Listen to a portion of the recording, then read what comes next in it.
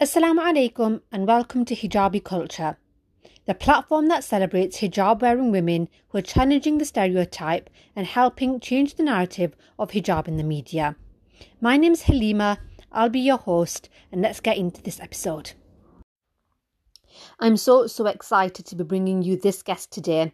It's somebody that I've wanted on the podcast for a really long time, and I'm so grateful that we managed to get her on. It's Lipa Ness. She's a football activist and she's a grassroots coach, and she's got some amazing stories and personal life experience which she shares with us.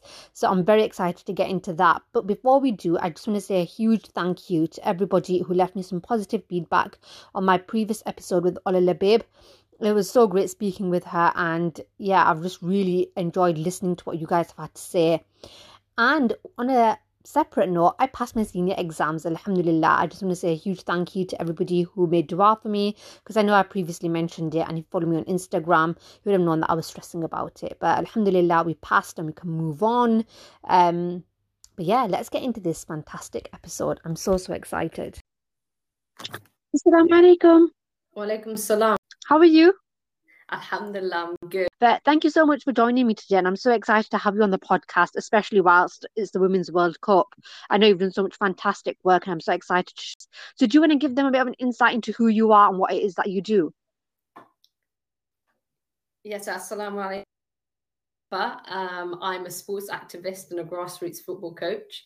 And what I mean by activist is I do my best to provide space for Muslim women and minority women within the space of sports, whether it be in governance or working with brands or working with countries.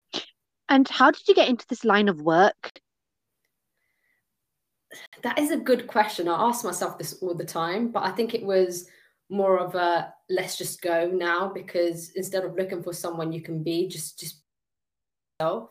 And someone told me that they didn't have the role that they had during their time wasn't necessarily a job that they were brought up to aspire to, because it didn't exist.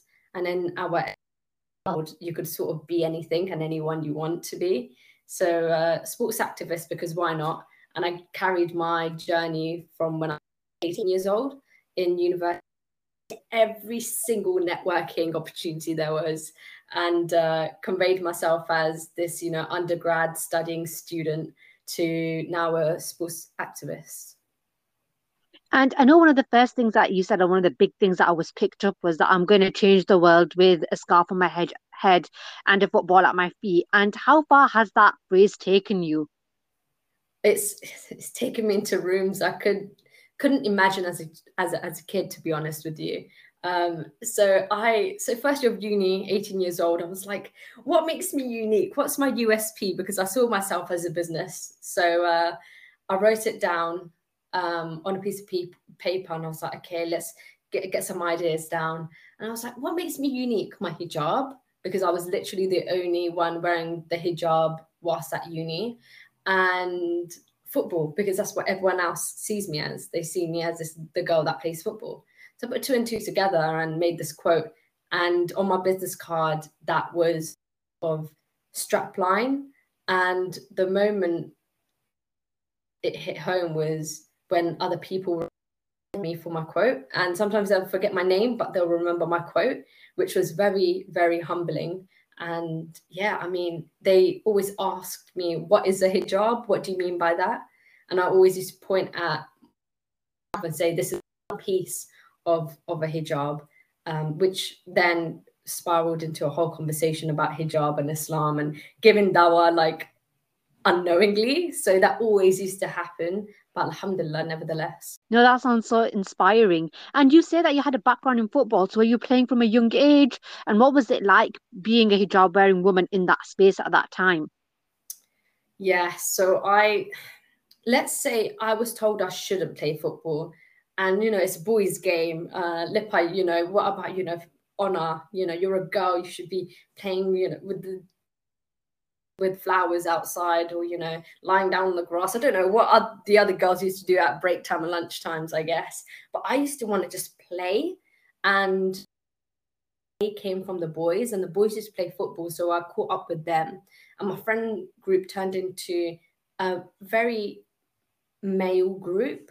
and their interests were my interests. So playing football, watching tennis, like sports was my life. Anything that was active and conveyed as sports was the avenue I was heading towards. And then later down in my school life, I decided that I can't juggle 7 different sports. I have to stick to one.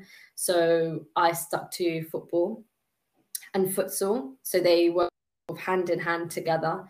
Futsal took over most of my life. I didn't really take football seriously until a little bit later. And yeah, I think it was a PE lesson in year 9 where my teacher was like, Lipa, like you should play football. And I was like, nah, I just play for the school team.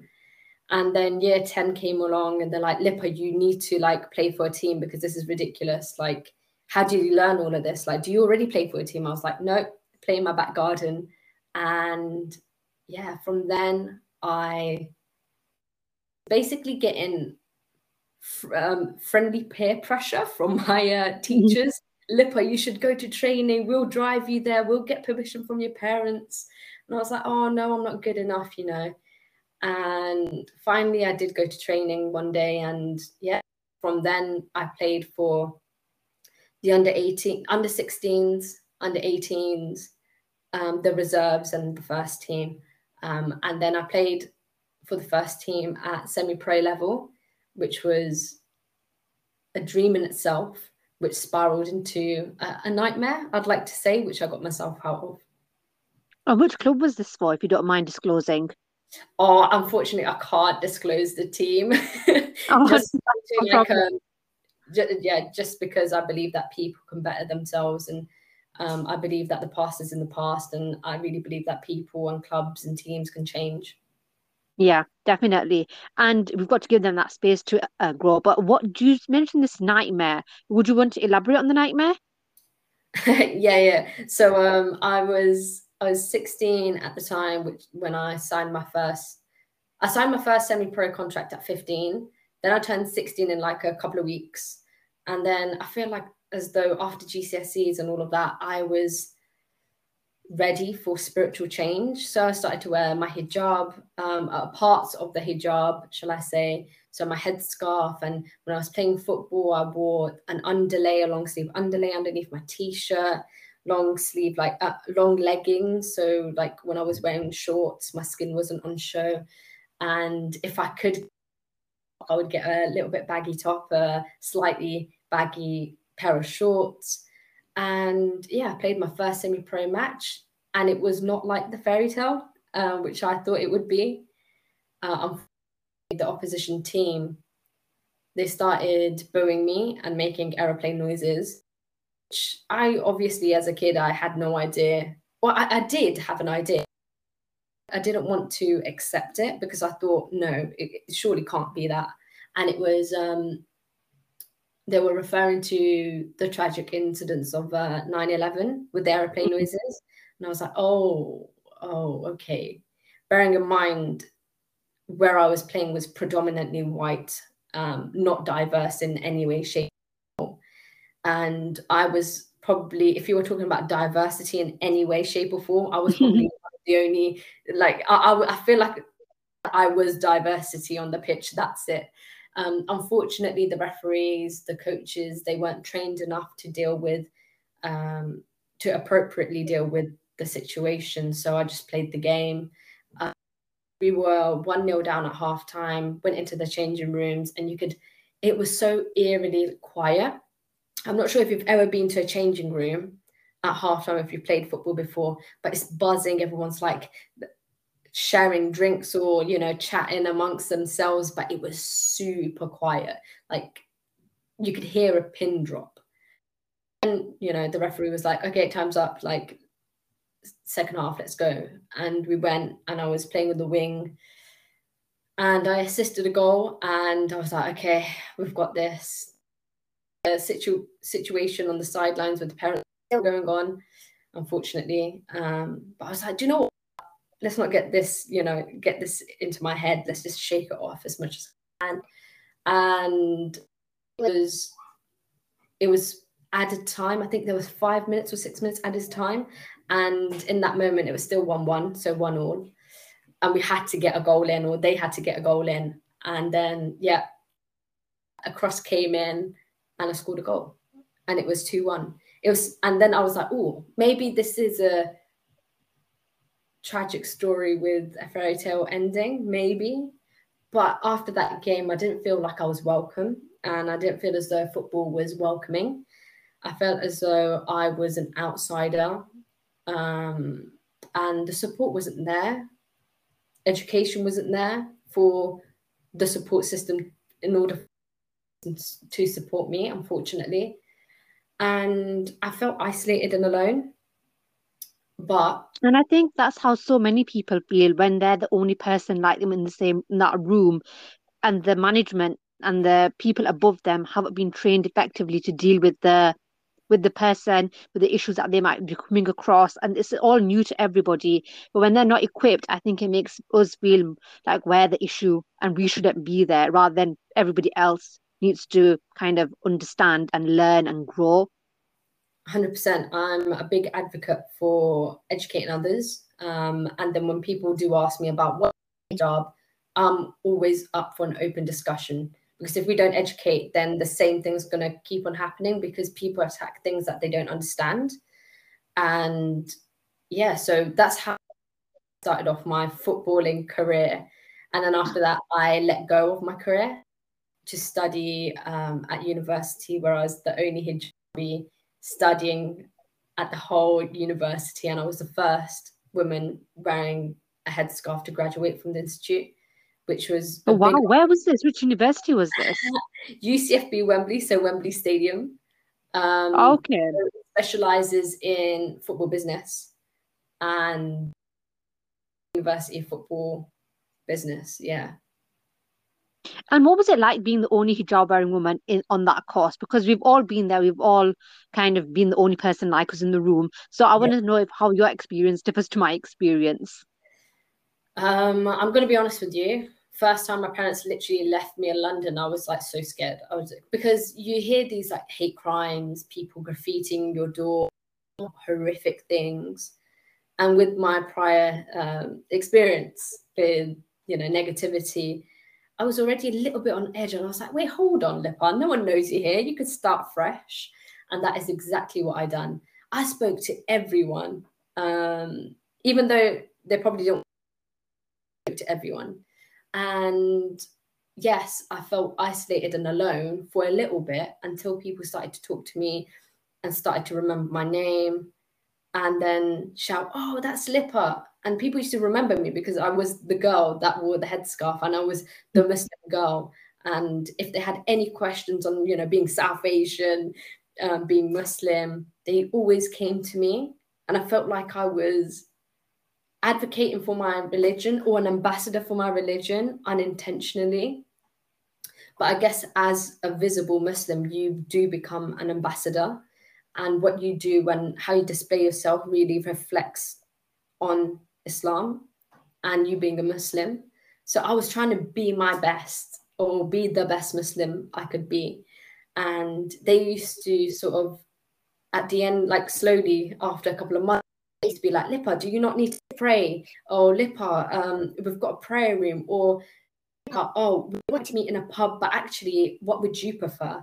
And it went from, actually, we don't want to listen to Muslims. We don't know about Islam. Muslims are the only Muslims I've interacted with is on the media, to, oh my gosh, Lipa's my friend. Muslims are okay. They're not too shabby or not like the yeah. So yeah, I became sort of a friend to a lot of people because I was the only one. And yeah, a couple of people came up to me saying, Lipa, like, I hate them. I absolutely hated them. And I was like, oh, why? What's the reason? And they're like, it's because everything I saw in the media. Like, the only information I've got about Muslims and your religion was through the media, or the mainstream media, shall I say. And they used to come from very, white, not very diverse communities. And when they met me, they had the same, oh, she's scary, let's not go. Or you know, what on earth is she doing here, to when I was graduating, oh, Lipa, come and meet my parents. And it was just like, oh, okay. So you could really change that. Like, I changed a lot of mindsets unknowingly. And that's just because I was just being my authentic self, but authentically being as Muslim as I could possibly be. And I was still on my journey, still being a Muslim. And I believe everyone's still on their journey. I don't think anyone's perfect. So I was trying to be the best version I could be. So people, if ever anyone was like, oh, do you know a Muslim? They could say yes. I used to have a friend, or I have a friend, and this is how they're like. Yeah, massively. I feel like there was some glimmer in there that mirrored with what I went through at university. So I was the only hijab wearing person on my course, and weirdly, even though I went to a university in Leeds, predominantly everybody on my course was from down south or abroad. So it was just very weird. I was the only hijab wearing person in the room, and then I was becoming friends with all these people from down south, from communities where they didn't have hijab wearing, they didn't have Muslim people, forget hijab wearing people. But by the end of it, there were people that I used to see every single day. And we used to talk about politics. We used to talk about life. We used to just have conversations. And I was the only Muslim that they properly ever interacted with. So it was kind of nice to see that they were getting a positive representation of Islam from me, and they were able to ask me questions. And I always will come back to this one time you mentioned 9/11 and people making airplane noises, but we had a lesson and we were looking at pictures and the impact that they have and storytelling through pictures. And it was a picture of a plane going into the Twin Towers, and everybody was voicing their opinions on how tragic it was. But I had to take that moment to be like, well, I'm the old representation for me in this classroom or for Muslims in this classroom. And I had my hand up and be like, yeah, it is tragic, but that was a time that our lives changed forever.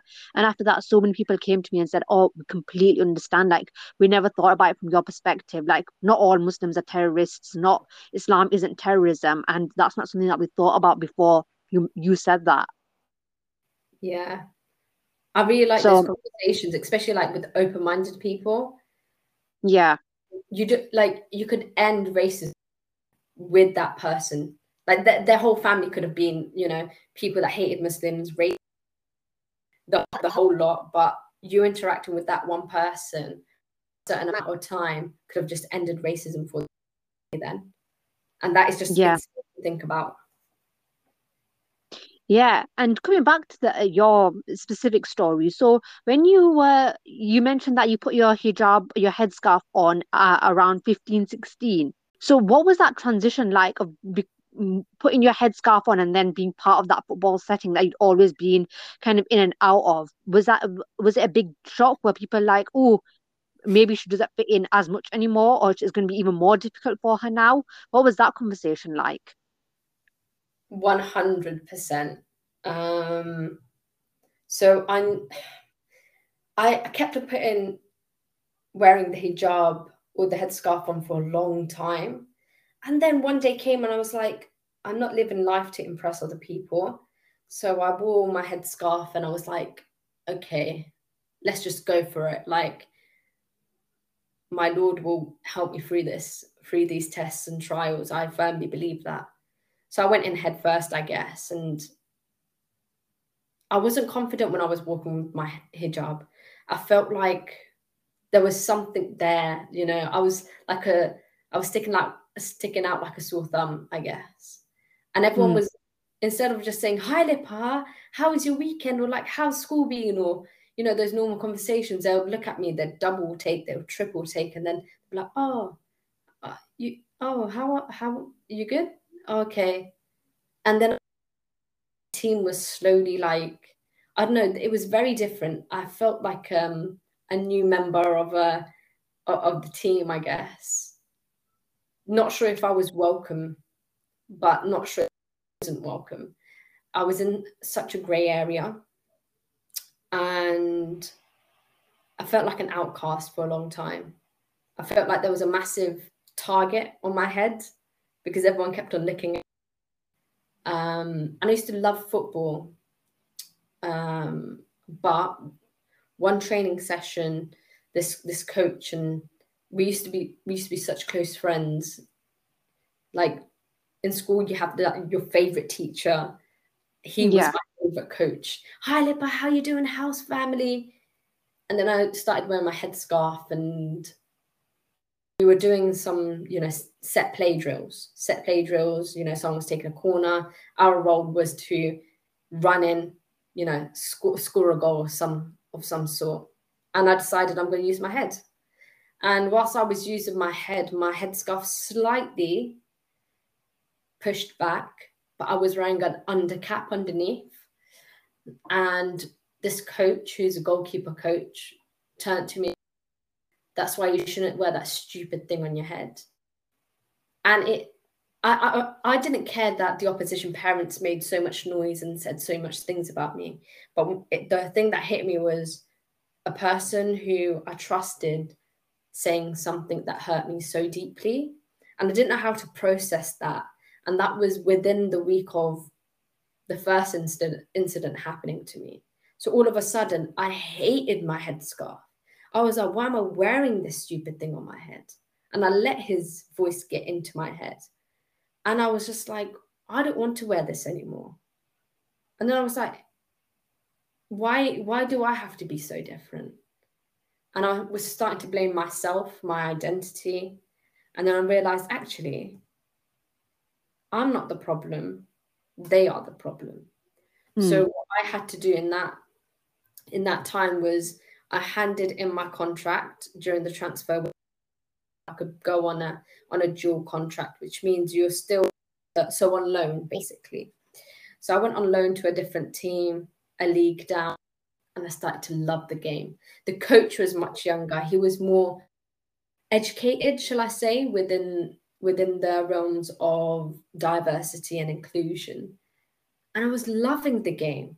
I was loving football again. But before that, I hated it. Before that, when I was playing for this team, I felt so far out, to the point when my mum used to drop me off to train.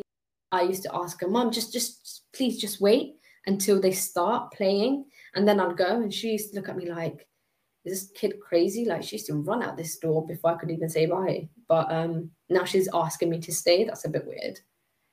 And that kept on going on until I moved to this new team, which then again, because I absolutely loved it. And there was a lot of healing that had to be done because psychologically I wasn't in the best of spaces. But then allies came to my, side and, helped me through this. And this new coach was a white young man who helped me through hating the game to loving the game again. My PT were white men who helped me get through it unknowingly, and until I actually spoke about it more and more. And my parents only knew after I spoke on a TV interview, and the interviewer was like, "Oh, have you gone through any Islamophobic abuse?" And I was like, and I looked to the side and I could see my mum. I was like, "Oh, it's now or never." So I tell them the story, and I could just see my mum looking at her phone and then looking up and thinking, "Oh my goodness, this is why she hasn't been running out the door." So yes, there's been a lot of ups and downs, a lot of questioning the hijab, if I like it or not. There are a lot of times where I was fighting this fight within myself to think to myself that I'm not doing this for other people. I'm doing this for myself and doing this for my Lord, my Creator, and no one should get between me and Him. And so that sent me off on a journey, a spiritual journey, to learn more about the hijab. So if anyone was like, "Why on earth are you wearing that stupid thing on your head?" I could answer that. So No, that honestly, that's so inspiring. Like, I know so many people who the one word from somebody on the street, like not even somebody they look up to, just a random person, and they can't bear to keep it on because we don't want to be the odd one out. We just want to be normal. And it's sometimes we're not the normal person in the room because of that thing that makes us so visible. But you've channeled it in such a positive way to make hijab and football your brand. So how did the Lipa, who said that she wanted to take this stupid thing off, become such a powerful person in the sports industry to making people say, actually, I can wear my hijab and I can play football and I want to do that? it goes back to the 17-year-old me. The 17-year-old me, whilst doing my UCAS application, I had to choose there and then what I wanted to do at university. And I chose my university knowing that, okay, this is nothing like anyone has done in my community, or a community that I'm aware of. And it was sports, business, and coaching at a very male dominated university, at a very open sports university, which specializes in only sports. So I really went alone on this journey, and I thought, do you know what? Go big or go home. Let's get this. Let's do this. And at 18, when I went to university, I knew that no one knew me in London. I was a nobody. I was starting from rock bottom. No one knew my name yet, and I was just that someone filling in a space with no purpose yet. So I first found out my purpose, what I wanted to gain and what I wanted to change. And it was so not another Lipa goes through that. So if there is a young kid that was like me, that wants to be the first hijabi woman representing their country in football, they wouldn't have to go through the trenches to get there.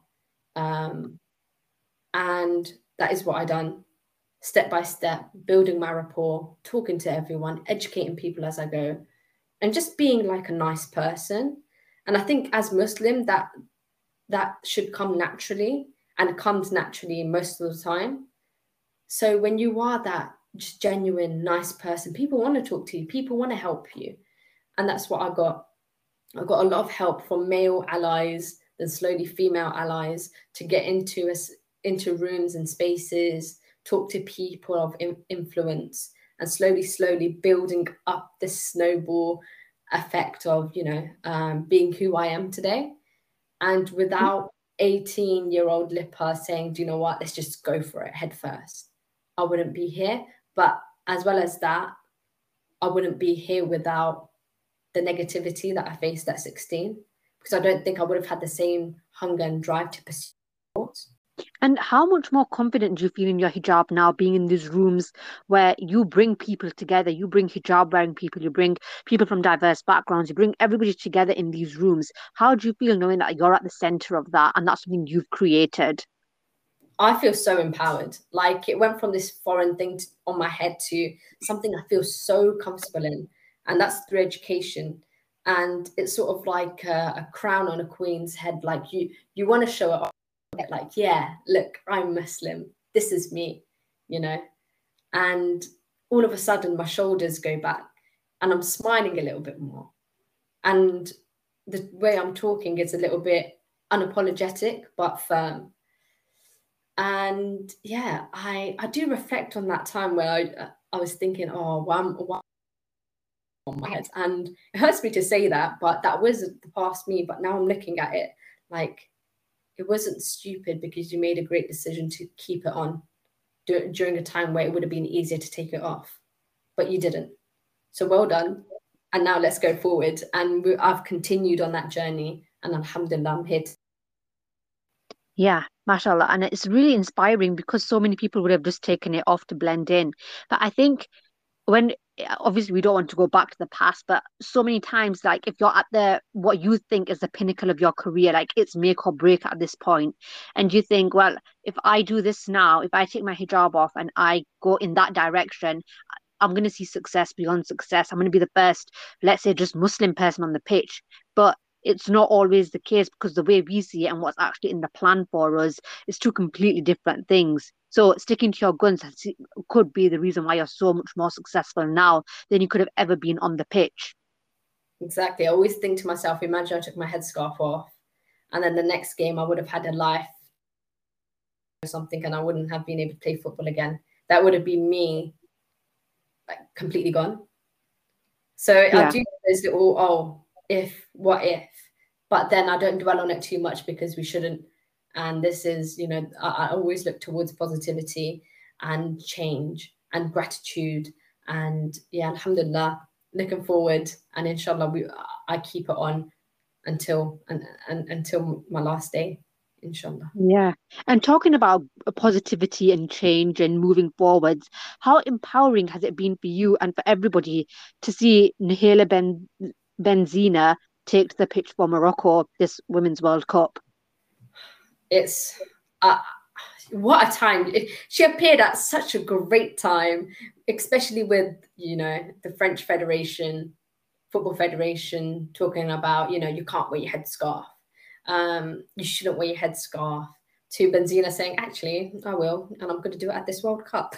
And this is how I'm going to do it. And it was so nice to watch her play. And she's not only inspiring the next generation or the new generation, she's inspiring a forgotten generation. And what I mean by that is the forgotten generation of people that couldn't pursue sports, couldn't play football because they either didn't have a space, a voice, or the capacity to do so.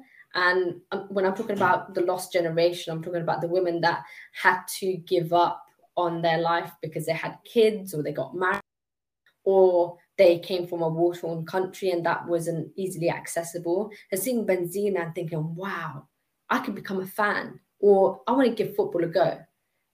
Even at the age of 60, like that is so refreshing. Like, yes, it's inspiring, 5-year-olds, 6-year-olds, 10-year-olds, but it's also super inspiring that she's touching the hearts of those that were seen as. And just in general, it just feels like Morocco in themselves are just lifting the hearts of every single person across the world with their feet in the Men's World Cup, Benzina in the Women's World Cup. It just seems that they're the ones changing the narrative of African countries in football.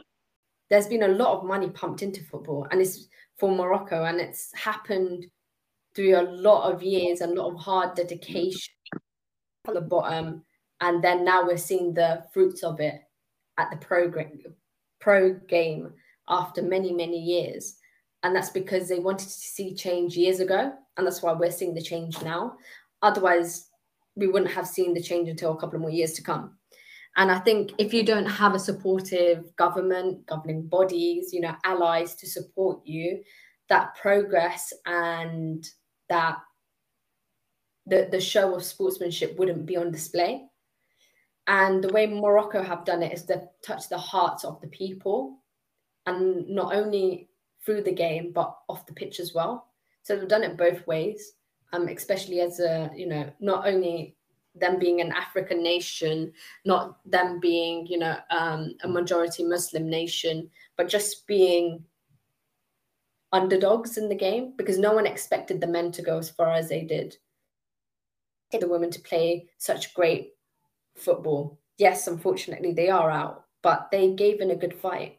And I think Cup, when Morocco are in it, it will be a year where the change will happen, and we'll probably see the standards of it increase. And I'm here. Yeah, definitely. And talking about hijab wearing football players, when do you think, or how can we get more hijab or a hijab wearing woman as part of the WSL in the UK? Do you think it's ever going to be on the cards? It'll ever happen? We'll get that breakthrough? Inshallah. The reason why I'm saying that is, yes, that there's progress being made, but I've been saying this for years, and hopefully we will see someone wearing the hijab representing us, Muslim women, at WSL on the world stage, for a European country of some sort. But the issue lies within like talent pathways, which I believe needs addressing even in England camps, which, which helps the process of identifying potential players. Like, when you're searching for a player, people look for certain things, and now we shouldn't go out and say, oh, she's wearing a headscarf, yes, we need to recruit her for England, or we need to recruit her for Scotland.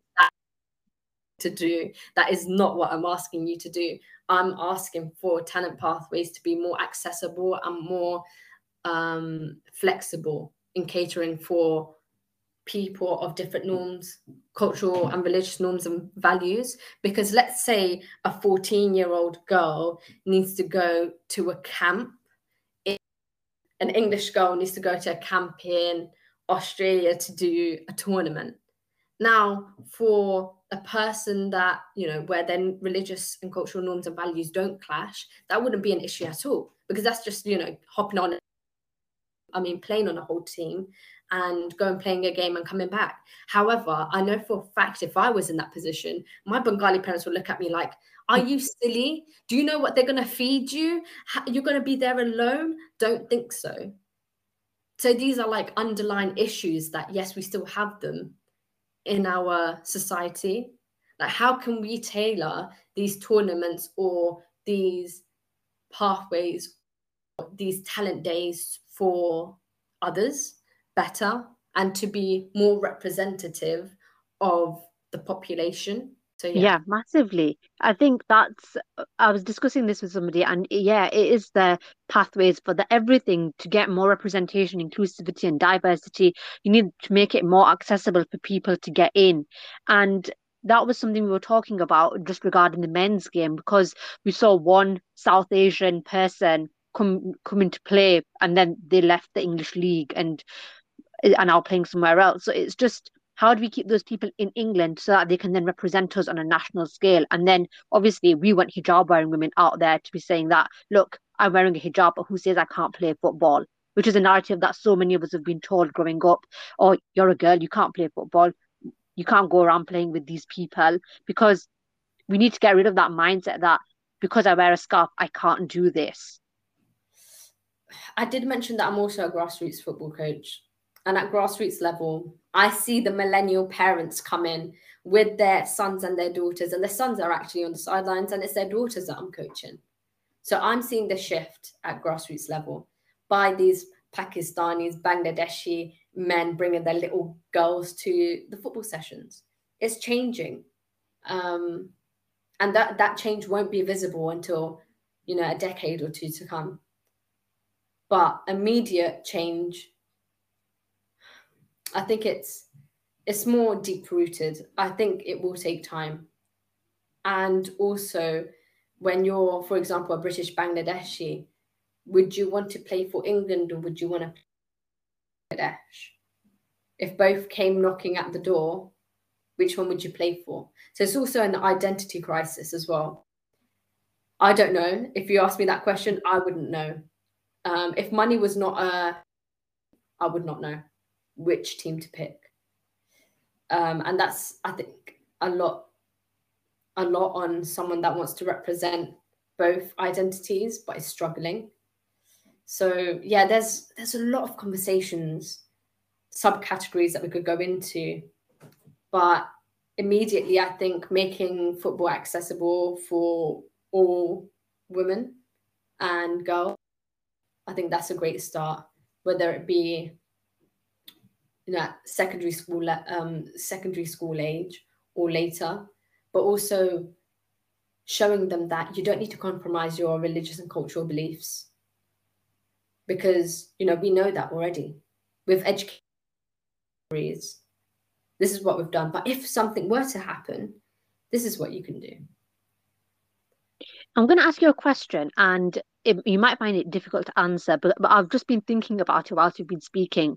And obviously, Morocco is an African Muslim country, and obviously, hijab is part of their culture. So, do you think the reason why we're not seeing hijab wearing women succeed in the UK is because the UK has a hijab problem? Do you think it's still seen in a negative light, and that's why we're not seeing it reflected in positively in our everyday lives, from bus drivers to the legal system to footballers to tennis players? Is the reason why behind that Britain having a hijab problem? I don't think Britain has a hijab problem. And if it does, we shouldn't really put too much focus on it, because then we're allowing other people who and our religion to have control over it. And that's not something we should allow our young daughters to digest at all. And for us as Muslims, we should be pioneers within our own religions to lead on our identities. And yes, let's say that someone's not participating in football because they're wearing the hijab. Fair enough. that is you, and we should respect that. We should respect that. So if someone's like to us that they don't want to play football because they're wearing hijab, fair enough. I think everyone's faith is different to them and how they convey it. And I think our education system, our society here is now more open. And when I say open, I mean open-minded to different cultures, different faiths, different religions, in comparison to our neighbors or surrounding countries, where they don't want anything to change, and they will label it as protecting secularism instead of saying, oh, actually, we don't want to mix politics into sports. However, they do it anyways. And Britain does that amazingly within their sporting realm. However, a lot needs to be done, not only within our communities as Muslims, but also allies, and how we can get allies to support us in situations where we can't speak for ourselves. And we need allies because sometimes people will listen to them more than they will listen to us. And that's why it's so important to have connections in rooms where our voices are not represented. Yeah, massively. And you're one of them. You're a voice that has shaped and led a crowd for people to say, actually, we need to be more inclusive in football, in sports on a grassroots level and moving upwards. So how do you feel? I've asked you this, but does it feel scary knowing that you're one of the change makers behind this? Yes and no. When I say yes, I mean I'm scared because as Muslims, we believe we'll be held accountable on the day of judgment. And I hope that everything that I'm doing is out of purity of my heart and for bettering of my faith, rather than, having connections in high places, having brands approach me. That is not what I want. I want my religion to shine, and I want, for the purity to come out, rather than, the aspect of this life to take the reins of my life. So I'm scared because I know I will be questioned about it, but I'm not scared as in the people, because I mean, hit me as hard as you can, but I'll still get up. I'm very resilient, and that's because of what I've been through when I was younger. And I know I keep on banging on about it, but if that didn't happen, I wouldn't be as resilient as I am today. Definitely. And I think your resilience shines through. I think from all the people we've had on the podcast, I think you sound so authentic and passionate about what it is that you're doing. And the fact that you're seeing results as well and you're bringing up the next generation through your grassroots coaching, I think adds to that. And it's a real badge of honor that you can wear, that you're being the change in the industry. So I'd like to think that, yes, and hopefully, inshallah, I'm inspiring someone out there to, give sports a go, whether it be a little girl or a dad thinking, oh, shall I take my little girl to football? Or if it will be like a 60-year-old auntie thinking, oh, I want to probably ride a bike. Or like, do it, please do it. Voice your concerns and, act with allies to make that change. Yeah. I just want to say a huge thank you for joining me today, and I've really, really appreciated this conversation. We've delved into so many different avenues. So thank you so much for your time, Lipa. No worries. Thank you so much. Thank you so much for listening to this episode of the Hijabi Culture podcast. I really appreciate you letting me be part of your day and for taking the time out. Please make sure to share it on your socials, with your friends and family, because a podcast is nothing without its listeners, and I would appreciate all and any feedback. You can get in touch via Instagram at hijabiculture_, or if X is more your thing, then at hijabi_culture.